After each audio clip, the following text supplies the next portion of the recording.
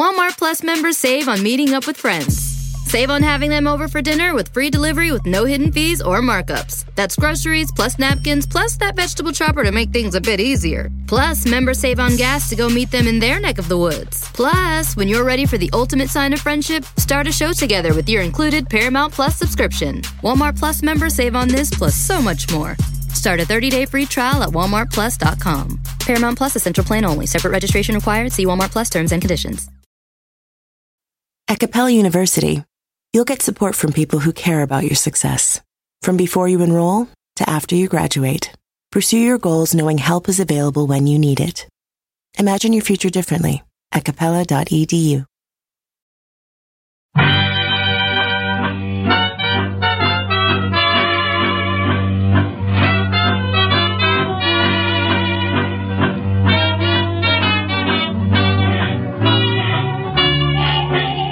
Brett McKay here, and welcome to another edition of the Art of Manliness podcast. I love many of the classic myths and poems of ancient Greece. My favorite, though, is the Odyssey. While on the surface, it seems to be only an epic adventure, if you dig deeper, the Odyssey can give you insights on fatherhood, marriage, and surviving in a world that's in constant flux. My guest today recently published a book exploring these themes in the Odyssey, particularly the themes of fathers and sons searching for each other. His name is Daniel Mendelsohn, and he's a classicist, essayist, and book critic. And in his latest book, An Odyssey, A Father, a Son, an Epic, Daniel shares the experience of having his 81-year-old father enroll as a student in the undergrad seminar he taught on the Odyssey one year, and the insights he gleaned about his relationship with his dad by looking at the father-son relationships explored in the epic poem. We begin our conversation with a big picture overview of the Odyssey and why Daniel's dad decided to take a seminar on it, and then Daniel and I discuss what we can learn about the relationship between sons and father from Odysseus' relationship with both his son Telemachus and his father Laertes. We then shift to what we can learn from Odysseus and his wife Penelope on forming a strong marriage, and how travel can change us, and why the Odyssey becomes more relevant to men when they have families of their own. This is a fun podcast filled with amazing insights about one of the greatest stories ever told. After you listen to it, you're going to want to check out the show at aom.is/Odyssey.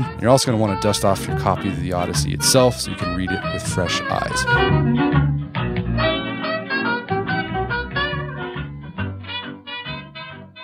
Daniel Mendelsohn, welcome to the show. Thanks for having me. So you wrote you just got a new book that's come out. It's a book about my favorite book, The Odyssey, but it's also a memoir about you and your father. You're a classics professor, and one year you gave a seminar, an undergraduate seminar on The Odyssey, and your 80-year-old father asked to sit in on the seminar. Before we get to why your dad wanted to take your seminar, why did you decide to teach a seminar on the Odyssey? Because that's a seminar is where it's just sort of free flowing. There's no real set curriculum. There's reading, discussion. Was it a work that you spent a lot of time researching and writing about, or did you have some deeper attachment to it? Well, it's funny because I myself, as a classic scholar, my actual specialty is Greek tragedy and is not the Odyssey, but by a kind of funny concatenation of life events, I ended up both as an undergraduate and as a graduate student studying the classics, sort of under the sway of two great scholars who were specialists in different ways in the Odyssey. So it was sort of always haunted by the Odyssey. I even, actually, while I'm talking to you, I remember that one of the most influential high school teachers I had, a woman who was an English teacher at the high school on Long Island that I went to when I was growing up, put the Odyssey in my hands. She was actually a friend of my dad. Her husband worked with my father, and she told me, if you ever read anything, you should read the Odyssey. So the Odyssey has always sort of been in my life, even though it was not for a long time my academic specialty. And then the reason I was teaching the seminar about the Odyssey is that I teach at Bard College. I'm not a full-time professor because I have to have time to write. And I try to think of courses that are sort of useful to the classics department. And I guess that year I had talked to the chair and they said, it'd be good if you could do a sort of a seminar for first-year students who were first, coming to college and focus on one text. And, it's essentially a way to teach them how to read as college students. And so I just thought, it'd be great to teach the Odyssey, because it's a text that young people love, because it's got adventures and monsters and witches, and it's a lot of fun. I think it's probably more fun than the Iliad, say, in certain ways. And so I just thought, okay, I'll do a semester-long seminar on the Odyssey, just reading 2 books per session, 1 session per week, a almost 3-hour session, and just teach them really how to read in great detail. And so that's how I came to teach that course. Well, then tell us about your dad. Because your dad, I mean, I feel like I got to know him really well, the way you describe him. Oh, good. Even like, pronouncing the accent he had, coffee. That's how my in-laws are from back east. That's how they say coffee. Right. But tell us about him. And did it surprise you that he wanted to sit in on the seminar? To some extent. I mean, my father was a research scientist at an aerospace corporation, Grumman Aerospace, who built the lunar module. We were a very aerospace family. It was the largest employer on Long Island in the 70s when I was growing up. And he had done an undergraduate degree in math and was he's a science guy. But he was, largely self-taught in life. He was a voracious reader from childhood, and he had actually been a kind of Latin whiz in high school in the Bronx in the 1940s. And so it didn't totally surprise me that my dad would be interested in an Odyssey course, because I knew he had this lingering interest in the classicists and in the classics. And in fact, when I announced to my parents during my first year at the University of Virginia that I wanted to be a classics major, I may have been the only Long Island boy in history to announce that he wanted to be a classicist and to be cheered on and have that announcement welcomed with open arms by his parents, because they never asked me, what are you going to do with this? How are you going to make a living? Because my dad had been a Latin guy and he thought it was just great that I was studying the classics.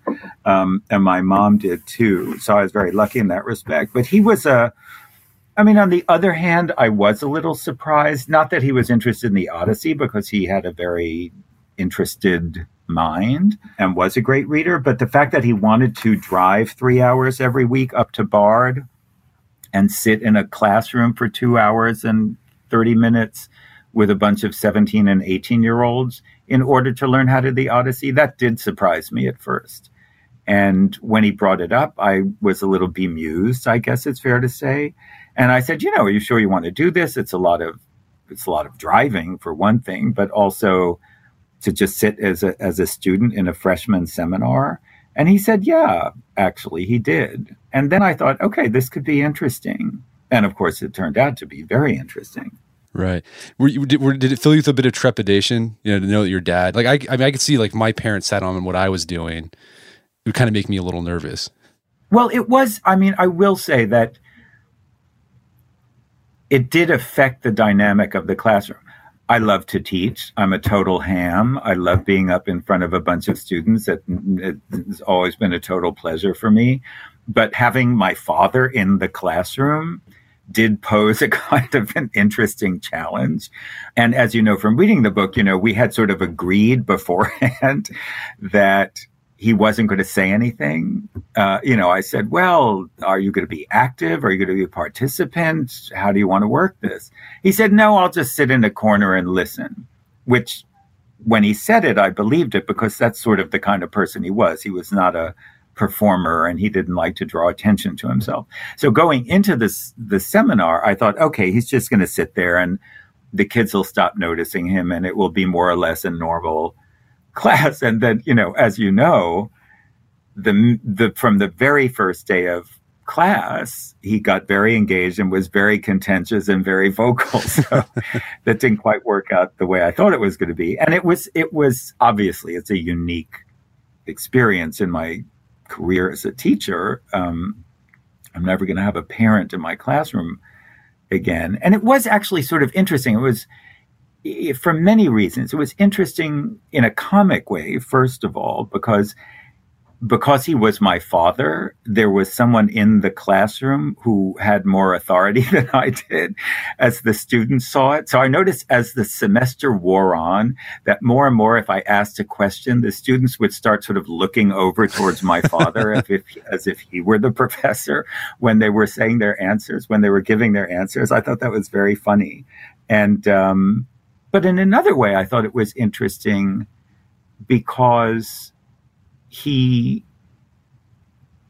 as you know from reading the book, he quite often challenged my interpretations of things. Not, I don't think, because he wanted to be ornery, but just because he was himself and had a different take on things, I guess.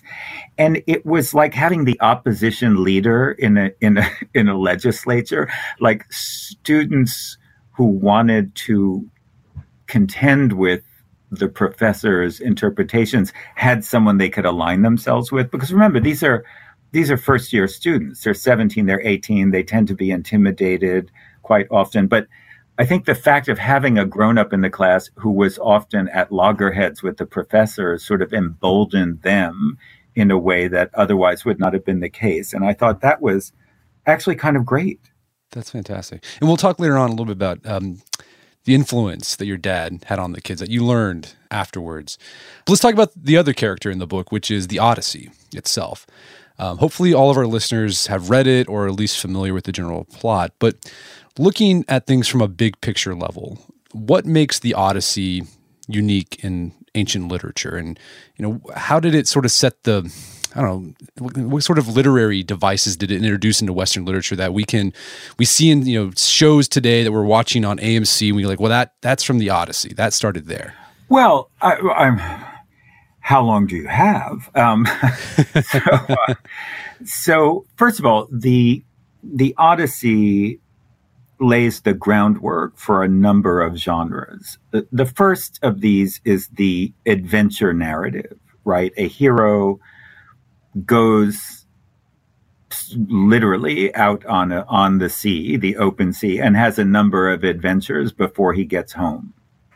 That is established and defined by the Odyssey. It's also the first homecoming narrative, right? A person is separated from his family, his loved ones, and fights all these obstacles to come home. As you know, there's a moment when my father and I were on a cruise that recreated the voyages of Odysseus, where we were all sitting around one night over drinks, and somebody asked me, do you think The Wizard of Oz is an Odyssey narrative? And I said, absolutely. There's no place like home. That could be the theme of the Odyssey. But of course, there is no place like home, but it's also nice to stop on the way and meet interesting people, which is what both Dorothy Gale did and what Odysseus does. So it's the first homecoming adventure narrative. It's the first, one could almost argue, it's the first sort of science fiction narrative. A hero,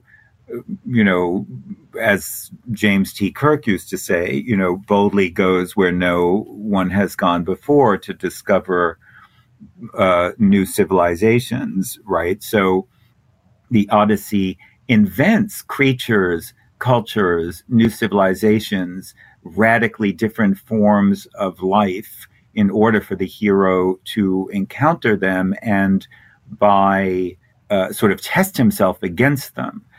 So in that sense, it's certainly the first instance of, I guess, what we would call fantasy literature, if not science fiction.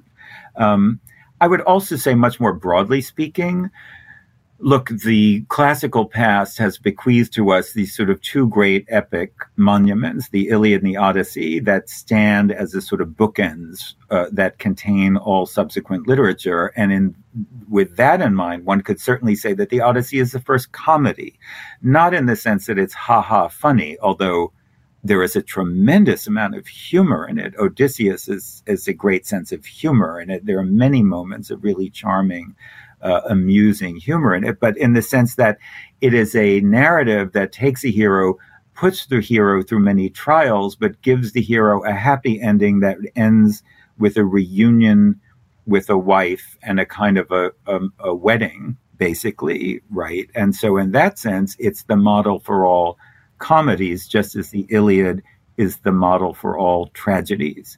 And so those are just a few of the things that come to mind. And also, obviously, I left out one of the most important ones, which is it's also one of the great father-son stories, right? Little boy is separated from his dad at birth. They come together when the boy is grown up, get to know each other, get to understand each other, and then have this great adventure together, this great challenge, which, of course, is to take control of their palace and their city again after being outcast for many years. And so it's also one of the great father-son stories, as I emphasize in the book. Well, yeah, that made your dad sitting in on this class all the more poignant, right?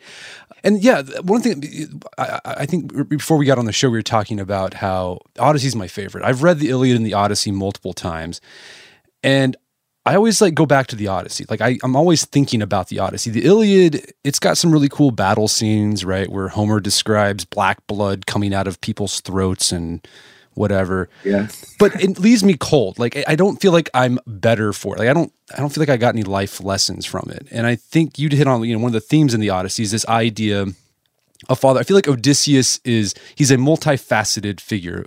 Achilles is simple. He's angry. He has a very sensitive sense of honor, and that's it. You don't know about him as a father, a son, a dad, but Odysseus, you get the full picture as a husband, a father, a leader, etc. Right. Well, I have several responses to that. One of them being that you should really take my Iliad seminar sometime. Okay. All right. We need this. You need a second book, but be careful what you wish for. Right.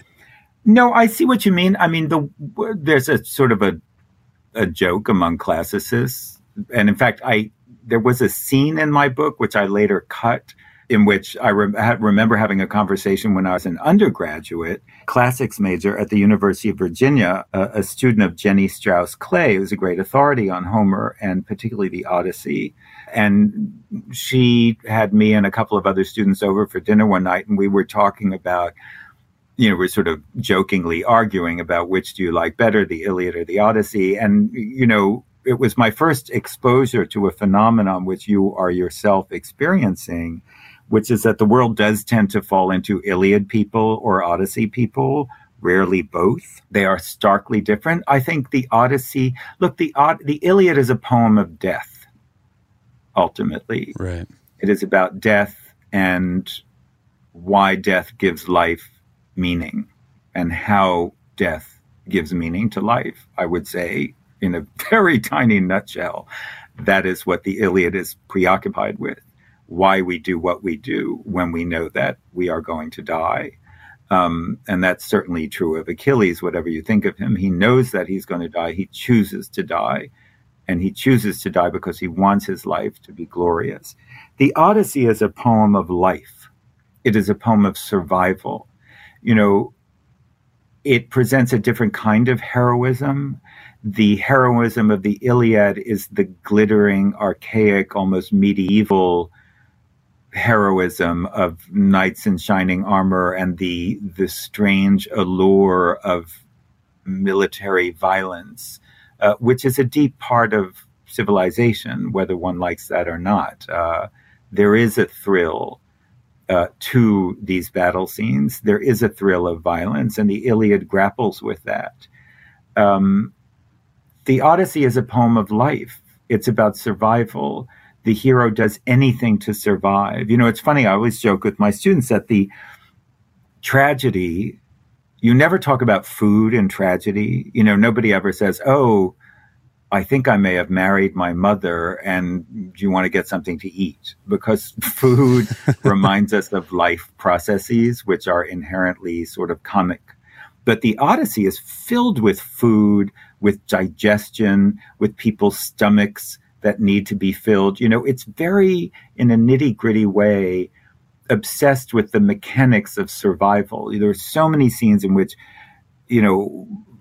Odysseus survives yet another shipwreck and is clinging like an octopus, Homer says, to a cliff face in order to stay alive.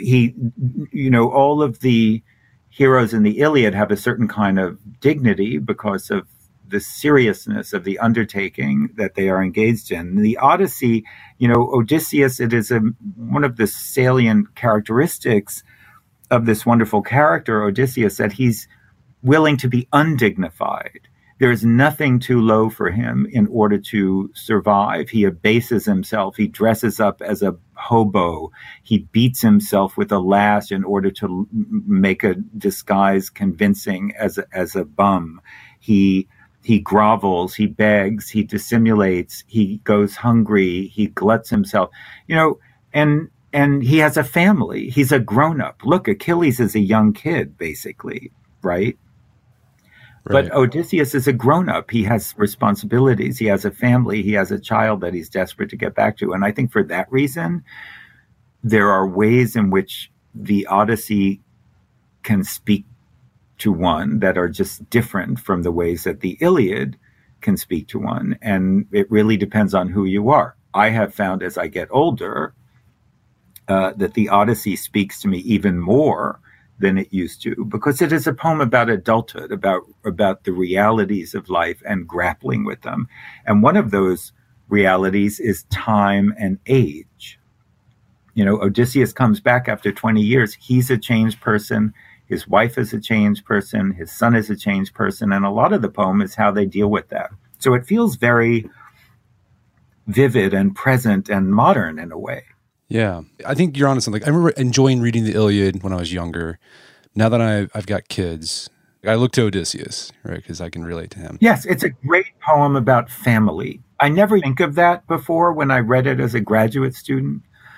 But now I think it is a poem that is obsessed with family and how do you know your own family, which, of course, is a subject I'm interested in for other reasons. Right. Well, speaking of how do you know your own family, like what a lot of people don't realize or they forget, the Odyssey, it's the titular character, Odysseus. He doesn't even make an appearance in the story until like 4 or 5 books in. And it's all about his son, Telemachus, who's now a young man, trying to find out about his dad. What do you think is going on there? Like, why did Telemachus go on this journey to find out to talk to his dad's old war buddies to find out about his dad? Well, there are a number of reasons why the poem begins not with Odysseus, but with Telemachus, the son. And I think partly it's to introduce this very overpowering theme in the poem about fathers and sons. But it's a very clever narrative device because we're interested in the Odyssey, in Odysseus rather, right? We're interested in Odysseus, and yet the author holds him back for 4 whole books when you get a lot about the son, who is this character we don't know anything about.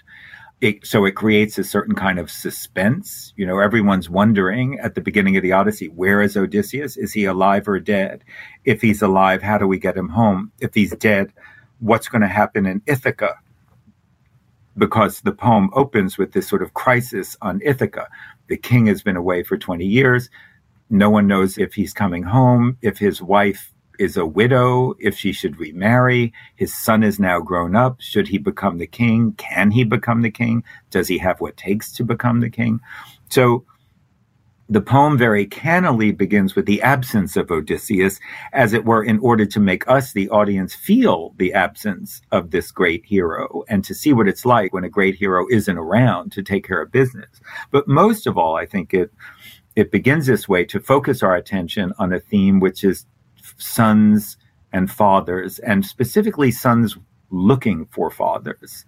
And as I underscore in the book, the structure of the Odyssey itself underscores the importance of fathers and sons by having the beginning of the poem being about Telemachus, Odysseus' son, searching for his father.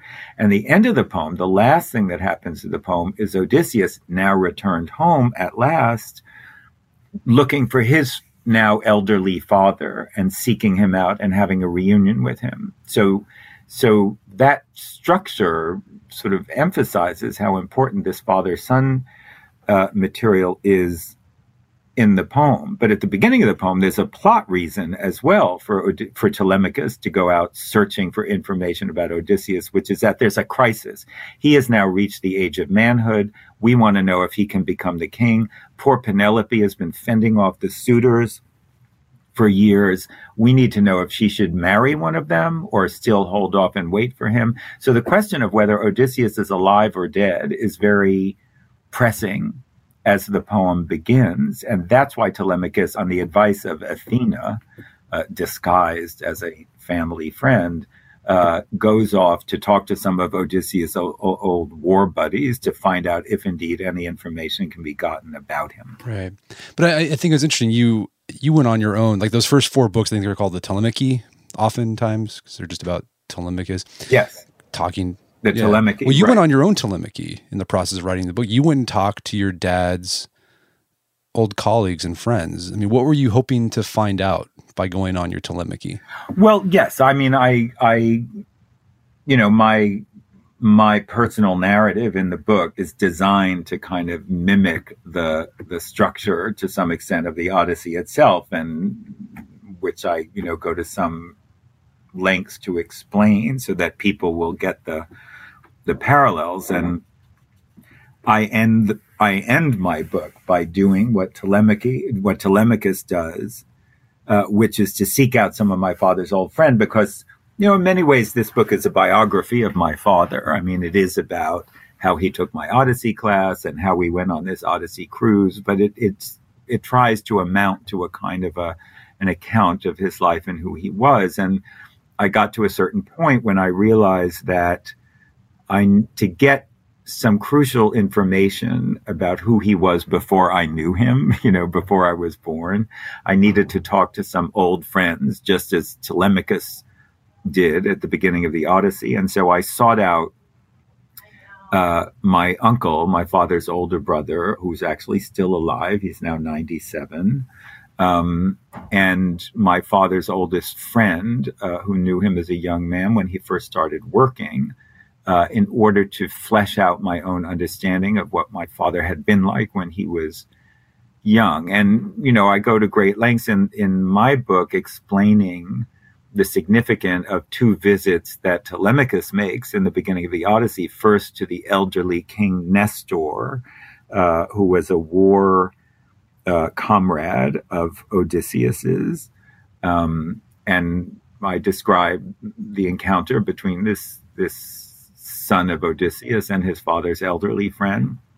And then in Book 4 of the Odyssey, Odysseus goes to meet Menelaus, another hero of the Trojan War, who's married to Helen of Troy. And in the course of a great feast, Telemachus learns a lot about Odysseus and a lot about life, actually. And so I in my book, I'm very self-consciously, obviously, modeling my visit to my elderly uncle and then to my godfather, my father's closest friend, and his wife in the course of a very lavish dinner. And of course, I'm invoking these parallels between my trips and the trips you read about in the Odyssey. And it's just one way that I'm using of trying to underscore the way that, these ancient works always somehow feel very present and real.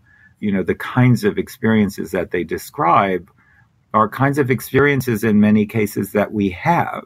And so, yes, there is a point in my book where I am very self-consciously being Telemachus, going on a fact-finding mission. But I think I think that theme of sons searching for fathers, for some reason, I don't know why it is, that's like a drive in a lot of men. And I know I've gotten to the age where, you have that realization, I don't really know my dad. Right? He lived, 30 years before I came into existence. There's a whole part of him I have no clue about. And like you said, I mean, it's almost like they're aliens, right? And yes. And do you think you can ever really know, this is going back to that theme that you said that it's part of the Odyssey, can you really know your family? Yeah. Well, I think that, let me start by saying that, I was saying before that I think the Odyssey is in many ways an epic about families. And one of the phenomena that the Odyssey seems to understand by spending so much time building up the character of the young son, which can be frustrating, in my experience, to students who want to get right to Odysseus. But I think Homer knows what he's doing, because he creates this wonderful character of Odysseus' son precisely in order to emphasize a theme that's very important, which is how well can a child know its own parents? And one of the things I now think the Odyssey is about is it's going to sound funny, is it's about how little children understand their parents' marriages, And so to bring it back to your point, I think that it's only when you are an adult yourself, or in the case of Telemachus, a young adult, but certainly when you're in your 30s, when you get to be the age your father was when your father had a family, that you start asking certain questions that you were just literally not capable of asking earlier because you weren't in a position to. But when you get to a point in your life when you yourself have children, when you start having to make the decisions that a father has to make, you start thinking about your father in a different way. I'm sure it's true, for daughters and mothers. Right? You get to be in the same life zone that they were in. And then you start to wonder, because you have to make decisions, you have to make life choices. And then you're in a better position both to appreciate the choices that they made or to question them. But I just don't think it occurs to you until you get to a certain point in life to think about your parents in this way, because you just don't have the equipment to do it. I think it's very natural for men, to get to a certain age of early adulthood, in your 30s, say, and you just start thinking about your father in a different way, and you sort of start to wonder, well, why did he do what he did instead of something else? And I certainly had that experience with my father. I was not close to my father until I was in my late 20s. I was always a little intimidated by him. And, he was a kind of imposing figure, and being both by temperament and also because he was an American man of a certain era, being not inclined to be a big sharer emotionally, I was sort of mystified by him for a lot of my life until I was in my 20s. And then, later in my own life, I started to think, when I had children myself, of course, I thought a lot about my father, and I think it happens to a lot of us. And then you think, why did he do what he did? Why did he make those choices? It just becomes more interesting and more present and less hypothetical than those questions were when you were much younger. And speaking of trying to know your dad, searching for sons searching for fathers, I thought it was interesting. Throughout the book, you describe your dad, I wouldn't say curmudgeon, but he's like set in his ways, right? And he's got, like you said, he's from an era in America where it's like, you're stoic, you're gritty, you don't show weakness, etc. And then you take him on this cruise, and it seems like he opens up and he softens. Yes. And he's charming, right? Like he croons these pop standards for the martini glass. Yeah. It's like a completely different person. What do you think was going on here? And did you know that part of your dad before the cruise? Well, that sort of transformation, so to speak, I knew that my father could be that way. I think he didn't get to be that way a lot when we were growing up because he was just raising us. One of the things that I'm interested in the Odyssey is this ongoing theme of identity, which is also one of the fundamental themes of the Odyssey. One of the most interesting things about Odysseus as a character is how multiplex his identity is. He seems to be a different man with different people. He's ferocious as a leader. He's violent with his enemies. He's seductive with attractive young women. He's charming when he wants to be. He's obstreperous when he wants to be. So the Odyssey is very interested in this question of, what is identity? What does it mean to be a man? Can you be many things at once? Does being a man mean you're one thing? Achilles, to go back to your earliest comment, is sort of a one thing kind of a guy. And one of the reasons we love Odysseus as a character is that he's so complicated. And I mention this because it dawned on me when we were on the cruise, and I got to see at great length a side of my father that he did not often let out. You know, this charming, affable, relaxed old gentleman whom people just naturally loved, you know, which was not the dad I was necessarily familiar with. And it raised in my mind, while this was happening, the relevance of the Odyssey and its interest in identity. You know, I realized that my father was like Odysseus. He had many sides, some of which I never got to see that often. You know, I remember I traveled a lot with my father in his later years. He had always been interested in traveling, and my mom doesn't really enjoy traveling. And so, you know, being a husband of his era, he never went anywhere because he wouldn't dream of doing anything without my mother. So he stayed home. And then I would say, I don't know, in the mid 2000s, when my father was in his mid 70s, I just started taking him everywhere with me. When I had a book tour abroad or a literary festival in Jerusalem or, you know, whatever, I would just take him. We went to South Africa. We went to London. We went to Paris. And it was great. He was like a kid. He really was just so happy to be traveling. And I still remember, you know, but in real life, he was kind of gruff and he hated clothes. He hated dressing up. He hated fancy restaurants, you know. And I still remember a friend of mine in Paris had a party, a very elegant lady, and it was a lot of French publishing people, and people kept coming up to me and saying, "Oh, your father is so charming." And I remember thinking, who are they talking about, you know? So it brought home to me a sort of a truth that the Odyssey understands, which is that identity is not a constant, or at least it is much more complicated than we think it is, and that we can be different people depending on the context that we're in. I would never in a million years when I was growing up have described my father as charming and sophisticated. You know, it's just not in my vocabulary. And yet people thought that of him. So it's also a very interesting phenomenon. And this is not just about fathers and sons. It's about children and parents, that we see our parents as our parents all the time and can sometimes forget that other people look at them with different eyes and that they have identities that we don't even dream of because we never have that relationship with them. And that was one of the great, really strong insights I had from doing this with my dad. Yeah. And I also think it shows that going on adventures allows you to explore identities you didn't think you had. Yes. Right? Yes. Yeah. I mean, that's, you know, people say this about travel, right? You know, travel, it's such a cliche. We don't even pause to think anymore of why it's true, that travel expands you. You know, that's why you do your junior year abroad or whatever. And the Odyssey is very hip to that, right? The Odyssey understands that the you who the you that you were before you went on the trip is a different person from the you who returns from the trip.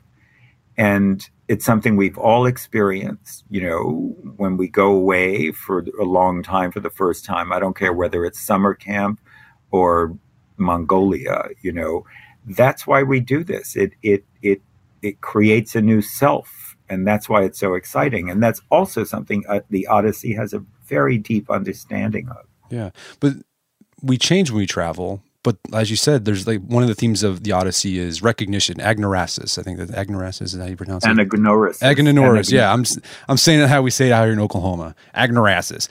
But when he gets home, Odysseus gets home, there's these recognition scenes. His son recognizes him without ever seeing him before, really, or not remembering him. But the recognition between him and his wife, because as you said, Odysseus is sort of like this call to family, the importance of family. And Odysseus and Penelope have this really strong marriage, and Odysseus, as you said, can be seductive, and in fact, he was on this island with Circe for 7 years. She was a goddess. beautiful, young, forever young, sex all the time, and he was being held captive there. But Odysseus, like the story starts when he's introduced to us, like he's sitting on this island with this goddess, sobbing, wanting to get back to his mortal wife, who's probably 20. I mean, she's 20 years older now at this point. What's going on there? Well, I think,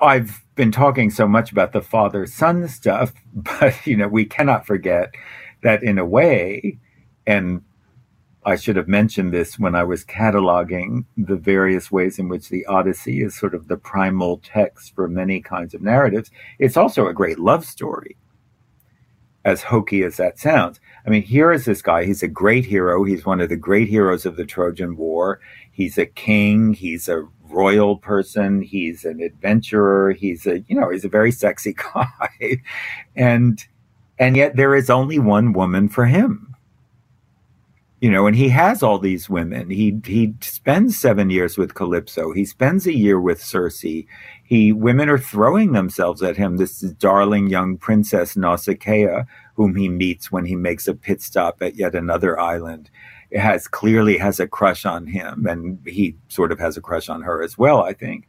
But whatever these dalliances may be, it's very clear that there is only one person who satisfies him.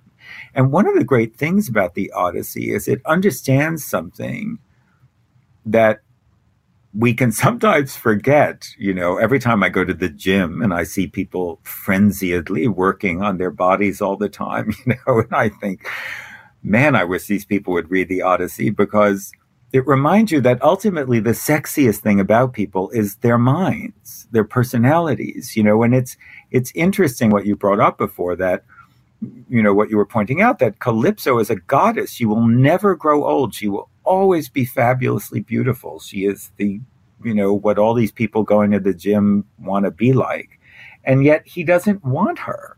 She wants Penelope. And even though, as Calypso reminds him, Penelope is now 20 years older, she's getting gray, she's got wrinkles, all of that, but it doesn't bother him because she is the one who satisfies him. And the reason that she satisfies him is because he likes her mind. And your mind does not get old in the same way that your body does, right?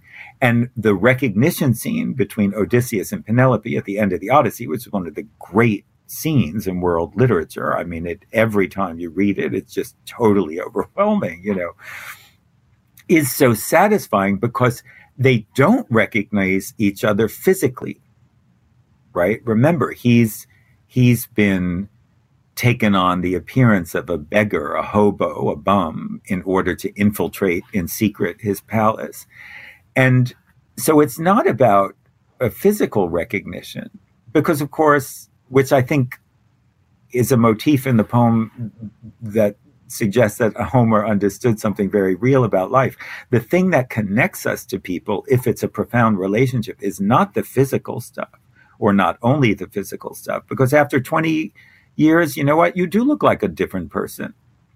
But what connects them, and the thing that is recognizable in each of these characters, Penelope and Odysseus, to the other, is the mind, right? Odysseus ultimately proves who he is to Penelope because of something he knows, not because of the way he looks. And that is so great, because that is true.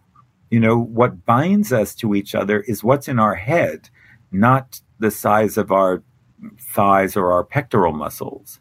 And so I just think that it understands that so brilliantly, and it's so satisfying at the end. And so it's a great love story, ultimately. He finally gets back to his wife. And of course, one of the most charming touches in the poem is that the gods themselves sort of recognize, the importance of this reunion, because they delay the dawn so that Odysseus and Penelope can have that much more time in bed together after all those years, which I just think is one of the greatest things, but one of the great endings to one of the greatest love stories of all time. Right. I think it was interesting. One of your students pointed out that, they have sort of like this remarriage, right? And they spend all the night not having sex, but they're just talking. Yeah. Right. That, like they had, of course they had sex, They do make but love. then they just spent the night talking, which reemphasizes that point that it's not the physicality that makes a strong relation. It's that connection, that shared story that you have with your loved one. The narrative, the pillow talk. It's not the sex. It's the pillow talk that makes them the great couple that they are. Right. Yeah. And how the recognition scene happened, I think it goes back, like you talk about this in your book, that, you know, a relationship, there's all these like inside jokes or things that only you and your spouse know about, or your partner know about. And that's what makes that relationship. Right. And it's like something that your kids will never know about, your friends will never know about, but it's just between you two. And that's what creates those little signs that create that relationship, that strong relationship. Right. I mean, I always tell my students, think of the thrill that you experience when you're able to guess a friend's password to some website because you know them so well, right? That you know it's going to be a combination of their dog's name and their sister's birthday or whatever. You know, that's what it means to really know someone, is to be intimate with their mind. And it's always satisfying. So what did your dad think of the seminar when he was done with it? Do you think he was changed by the text, or do you kind of like stick with what he thought about life? Well, ultimately, I mean, we did talk about this, and some of it is in the book. You know, I think he appreciated it very much. And I think one of the things he appreciated about it, you know, he himself he was a research scientist, but he did have a kind of late life career after he retired from Grumman as a computer science professor. And I think he quite liked teaching, actually. And he liked students. And I think one of the transformative things about him was interacting with the students. I think he had a lot of respect for them, how independent-minded they were, often how hard they resisted my own interpretations in favor of their own, which I think really impressed him. You know, because a lot of students, especially freshmen, are intimidated by their professors. But these were very feisty kids, and my father, these were very feisty kids, and my father really appreciated that. I think he was fascinated to see me in my professional life, which he had never done. I mean, obviously, I'm a writer. He read everything I ever published, but, you know, he knew I was a teacher, but I think it was sort of very satisfying for him to sort of see me in action. I do think even though he never really came to love Odysseus as a hero, I do think he got a lot out of our discussions of the poem and came to have, let's say, a grudging appreciation of the Odyssey. It was very interesting to me because after the seminar was over, my father read the Iliad for the first time since he was in high school in the 1940s. And which I think he told me he had only read in excerpts in high school English or something. But after the Odyssey seminar, where, you know, we also talked a lot about Homer and Homeric technique. And, you know, so my father could sort of come to the Iliad with more equipment than he would otherwise have been able to bring to it. And he called me up and he said, now, this poem I love. And I think he just responded, you know, it goes back to what we were saying before about being an Odyssey person or an Iliad person. I think my father's consciousness was formed by two great events in history. One of them was the Great Depression, which he grew up in the middle of and, you know, did not have an easy childhood. He had a fairly hardscrabble childhood. And the other one being World War II, which really formed him, I think, as a person. And so, in a certain sense, I think the Iliad, with its stark choices and its obsession with the way that war forces moral choices on people, and its descriptions of war and its heroics, just made more sense to him ultimately. I really think that. And so, but I was so happy he read it, because the reason he read it was because he took the Odyssey seminar. And I think, you know, ultimately the Iliad just made more sense to him. And so that was something that came out of this experience as well. And I'm very glad he got that. He really responded to it. It just sat with him more naturally. And I was very happy he had that experience. And did your relationship change between you and your father after reading the Odyssey together? You know, the story about sons and fathers reuniting? Well, I mean, I was close to my father before we did this. I mean, we had not been close until I was almost 30. And then things shifted for various reasons that I describe in the book. And so we were already close, but of course, naturally, just because we were traveling together, having these experiences together, because we did the Odyssey seminar together, I would say it's not that I became closer to him because I was already close, but I knew more about him, much more about him than I otherwise would have known, partly through his responses to the text. You know, I mean, as I say in the book, it's a bit of a spoiler, but not really that important.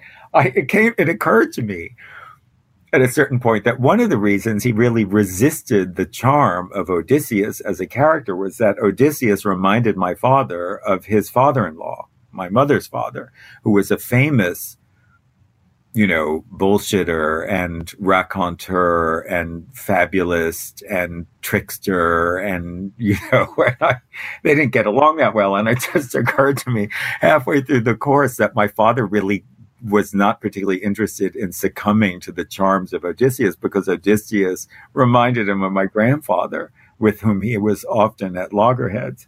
So, you know, things like that. I just had sort of moments of insight into things about my father through his reactions to the text as he would express them in class discussion. And that experience was really unmatchable. You know, nothing would have given me those insights except the experience that we had, which was thinking about the Odyssey together. So the Odyssey really was a vehicle for, I would say, a really enhanced understanding for me of who my father was. Well, Daniel, there's a lot more we can talk about, but we're going to let people go get the book so we don't spoil any more of it because the ending is fantastic. Where can people go to find more information about the book and your work? Well, they can start with my website, danielmendelsohn.com, where I have links to this book and my other books. And I hope that there will be many more places where readers can find out about it as the reviews come out. That's what I'm hoping for. Awesome. Well, Daniel Mendelsohn, thank you so much for your time. It's been a pleasure. Oh, it's been totally fun for me. Thank you. Great questions. I really enjoyed the conversation. My guest today was Daniel Mendelsohn. He's the author of a book, An Odyssey, a father, a son, and an epic.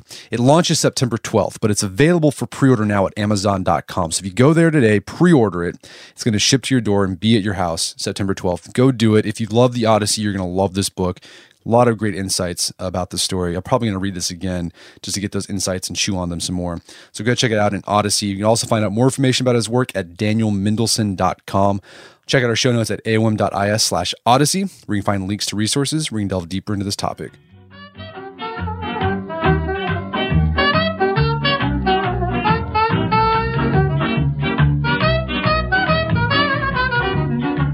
Well, that wraps up another edition of the Art of Manliness podcast. For more manly tips and advice, make sure to check out the Art of Manliness website at artofmanliness.com. If you enjoy the show, have gotten something out of it, I'd appreciate if you take 1 minute to give us a review on iTunes or Stitcher. Helps us out a lot.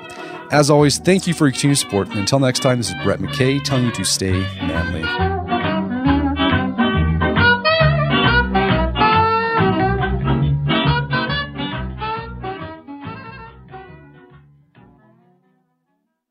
Walmart Plus members save on meeting up with friends.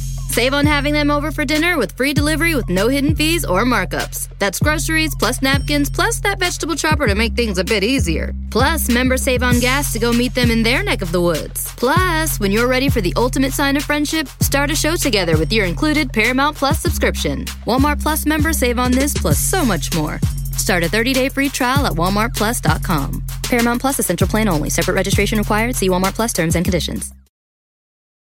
At Capella University, you'll get support from people who care about your success. From before you enroll to after you graduate. Pursue your goals knowing help is available when you need it.